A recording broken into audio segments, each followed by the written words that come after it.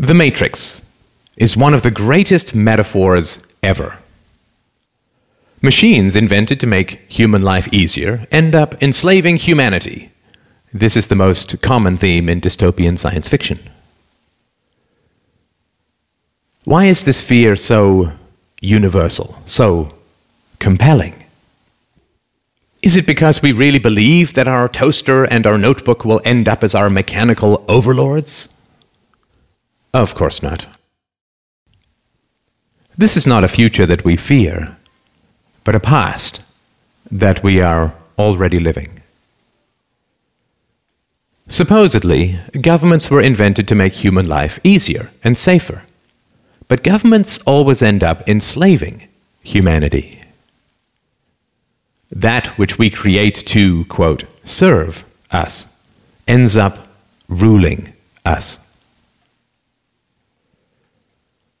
The US government, by and for the people, now imprisons millions, takes half the national income by force, overregulates, punishes, tortures, slaughters foreigners, invades countries, overthrows governments, imposes 700 imperialistic bases overseas, inflates the currency, and crushes future generations with massive debts. That which we create to serve us ends up ruling us. The problem with the state as servant thesis is that it is historically completely false, both empirically and logically. The idea that states were voluntarily invented by citizens to enhance their own security is utterly untrue. Before governments in tribal times, human beings could only produce what they consumed. There was no excess production of food or other resources. Thus, there was no point owning slaves because the slave could not produce any excess that could be stolen by the master. If a horse pulling a plow can only produce enough additional food to feed the horse, there's no point hunting, capturing, and breaking in a horse. However, when agricultural improvements allowed for the creation of excess crops, suddenly it became highly advantageous to own human beings. When cows began to provide excess milk and meat, owning cows became worthwhile.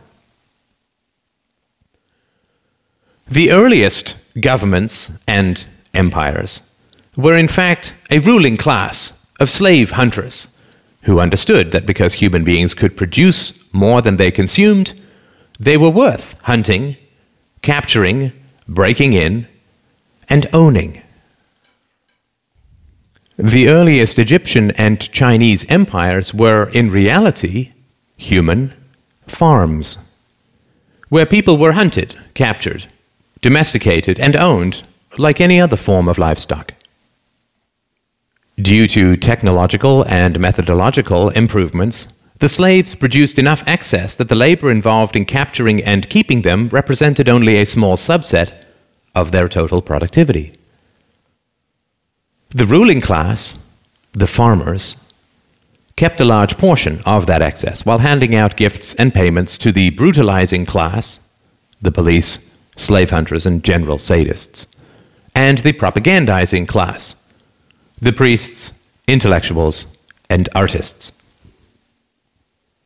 This situation continued for thousands of years, until the 16th to 17th centuries, when again, massive improvements in agricultural organization and technology created the second wave of excess productivity. The enclosure movement reorganized and consolidated farmland, resulting in 5 to 10 times more crops, creating a new class of industrial workers displaced from the country and huddling in the new cities. This enormous agricultural excess was the basis of the capital that drove the Industrial Revolution. The Industrial Revolution did not arise because the ruling class wanted to free their serfs, but rather because they realized how additional, quote, liberties could make their livestock astoundingly more productive. When cows are placed in very confining stalls, they beat their heads against the walls, resulting in injuries and infections. Thus, farmers now give them more room, not because they want to set their cows free, but rather because they want greater productivity and lower costs. The next stop after free range is not freedom. The rise of state capitalism in the 19th century was actually the rise of free-range serfdom. Additional liberties were granted to the human livestock not with the goal of setting them free, but rather with the goal of increasing their productivity. Of course, intellectuals, artists, and priests were, and are, well paid to conceal this reality. The great problem of modern human livestock ownership is the challenge of enthusiasm. State capitalism only works when the entrepreneurial spirit drives creativity and productivity in the economy. However, excess productivity always creates a larger state and swells the ruling classes and their dependents, which eats into the motivation for additional productivity. Taxes and regulations rise, state debt, future farming, increases, and living standards slow and decay. Depression and despair begin to spread as the reality of being owned sets in for the general population.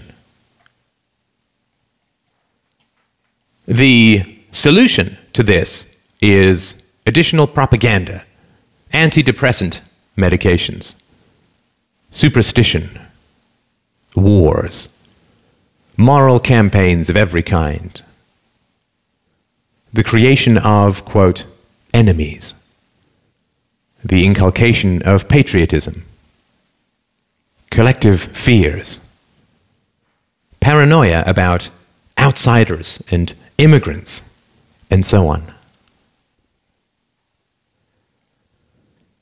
It is essential to understand the reality of the world.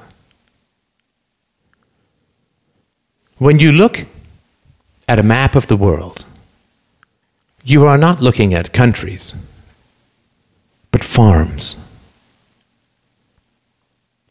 You are allowed certain liberties, limited property ownership, movement rights, freedom of association and occupation, not because your government approves of these rights in principle, since it constantly violates them, but rather because free-range livestock is so much cheaper to own and so much more productive. It is important to understand the reality of ideologies. State capitalism, socialism, communism, fascism, democracy. These are all livestock management approaches.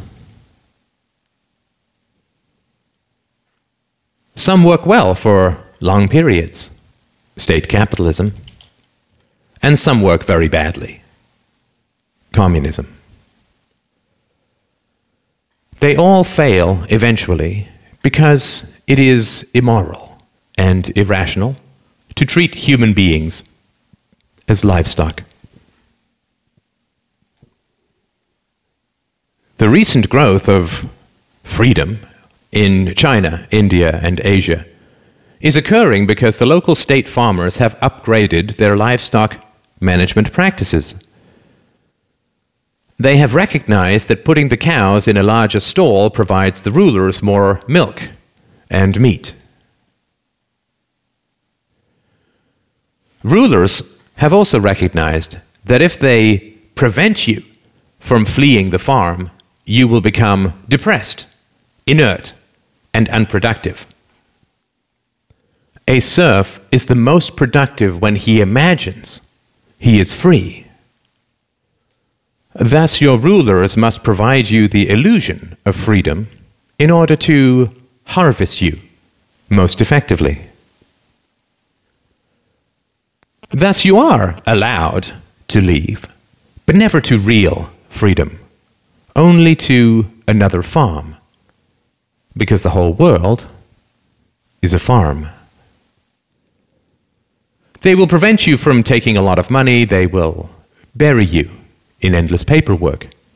They will restrict your right to work, but you are, quote, free to leave. Due to these difficulties, very few people do leave, but the illusion of mobility is maintained. If only 1 out of 1,000 cows escapes, but the illusion of escaping significantly raises the productivity of the remaining 999, it remains a net gain for the farmer. You are also kept on the farm through licensing. The most productive livestock are the professionals. So the rulers fit them with an electronic dog collar called a license, which only allows them to practice their trade on their own farm. To further create the illusion of freedom, in certain farms, the livestock are allowed to choose between a few farmers that the investors present. At best, they are given minor choices in how they are managed. They are never given the choice to shut down the farm and be truly free.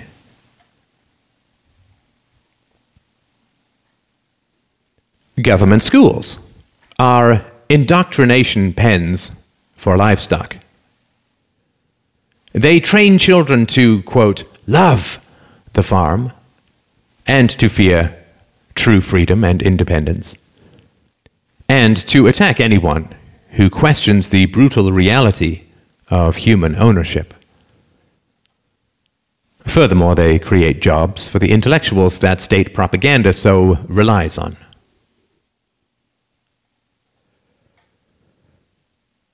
The ridiculous contradictions of statism, like religion, can only be sustained through endless propaganda inflicted upon helpless children.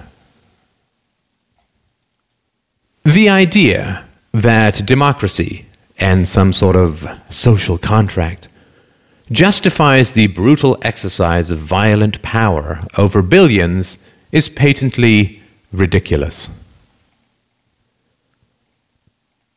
If you say to a slave that his ancestors, quote, chose slavery, and therefore he is bound by their decisions, he will simply say, if slavery is a choice, then I choose not to be a slave.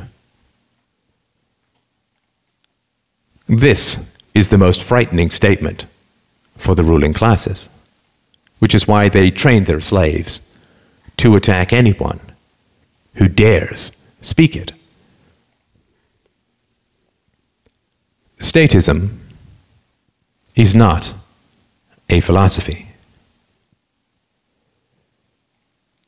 Statism does not originate from historical evidence or rational principles.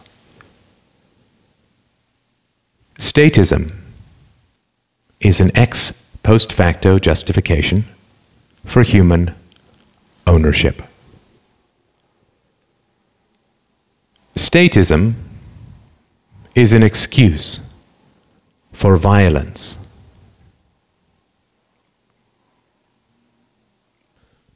Statism is an ideology, and all ideologies are variations on human livestock management practices.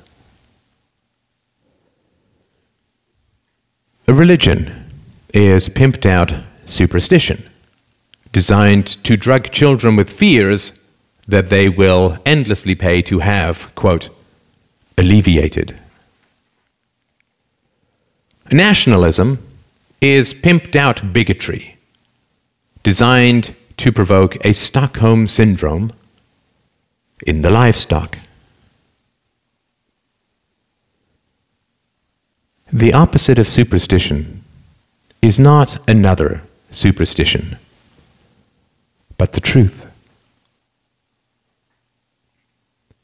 The opposite of ideology is not a different ideology, but clear evidence and rational principles.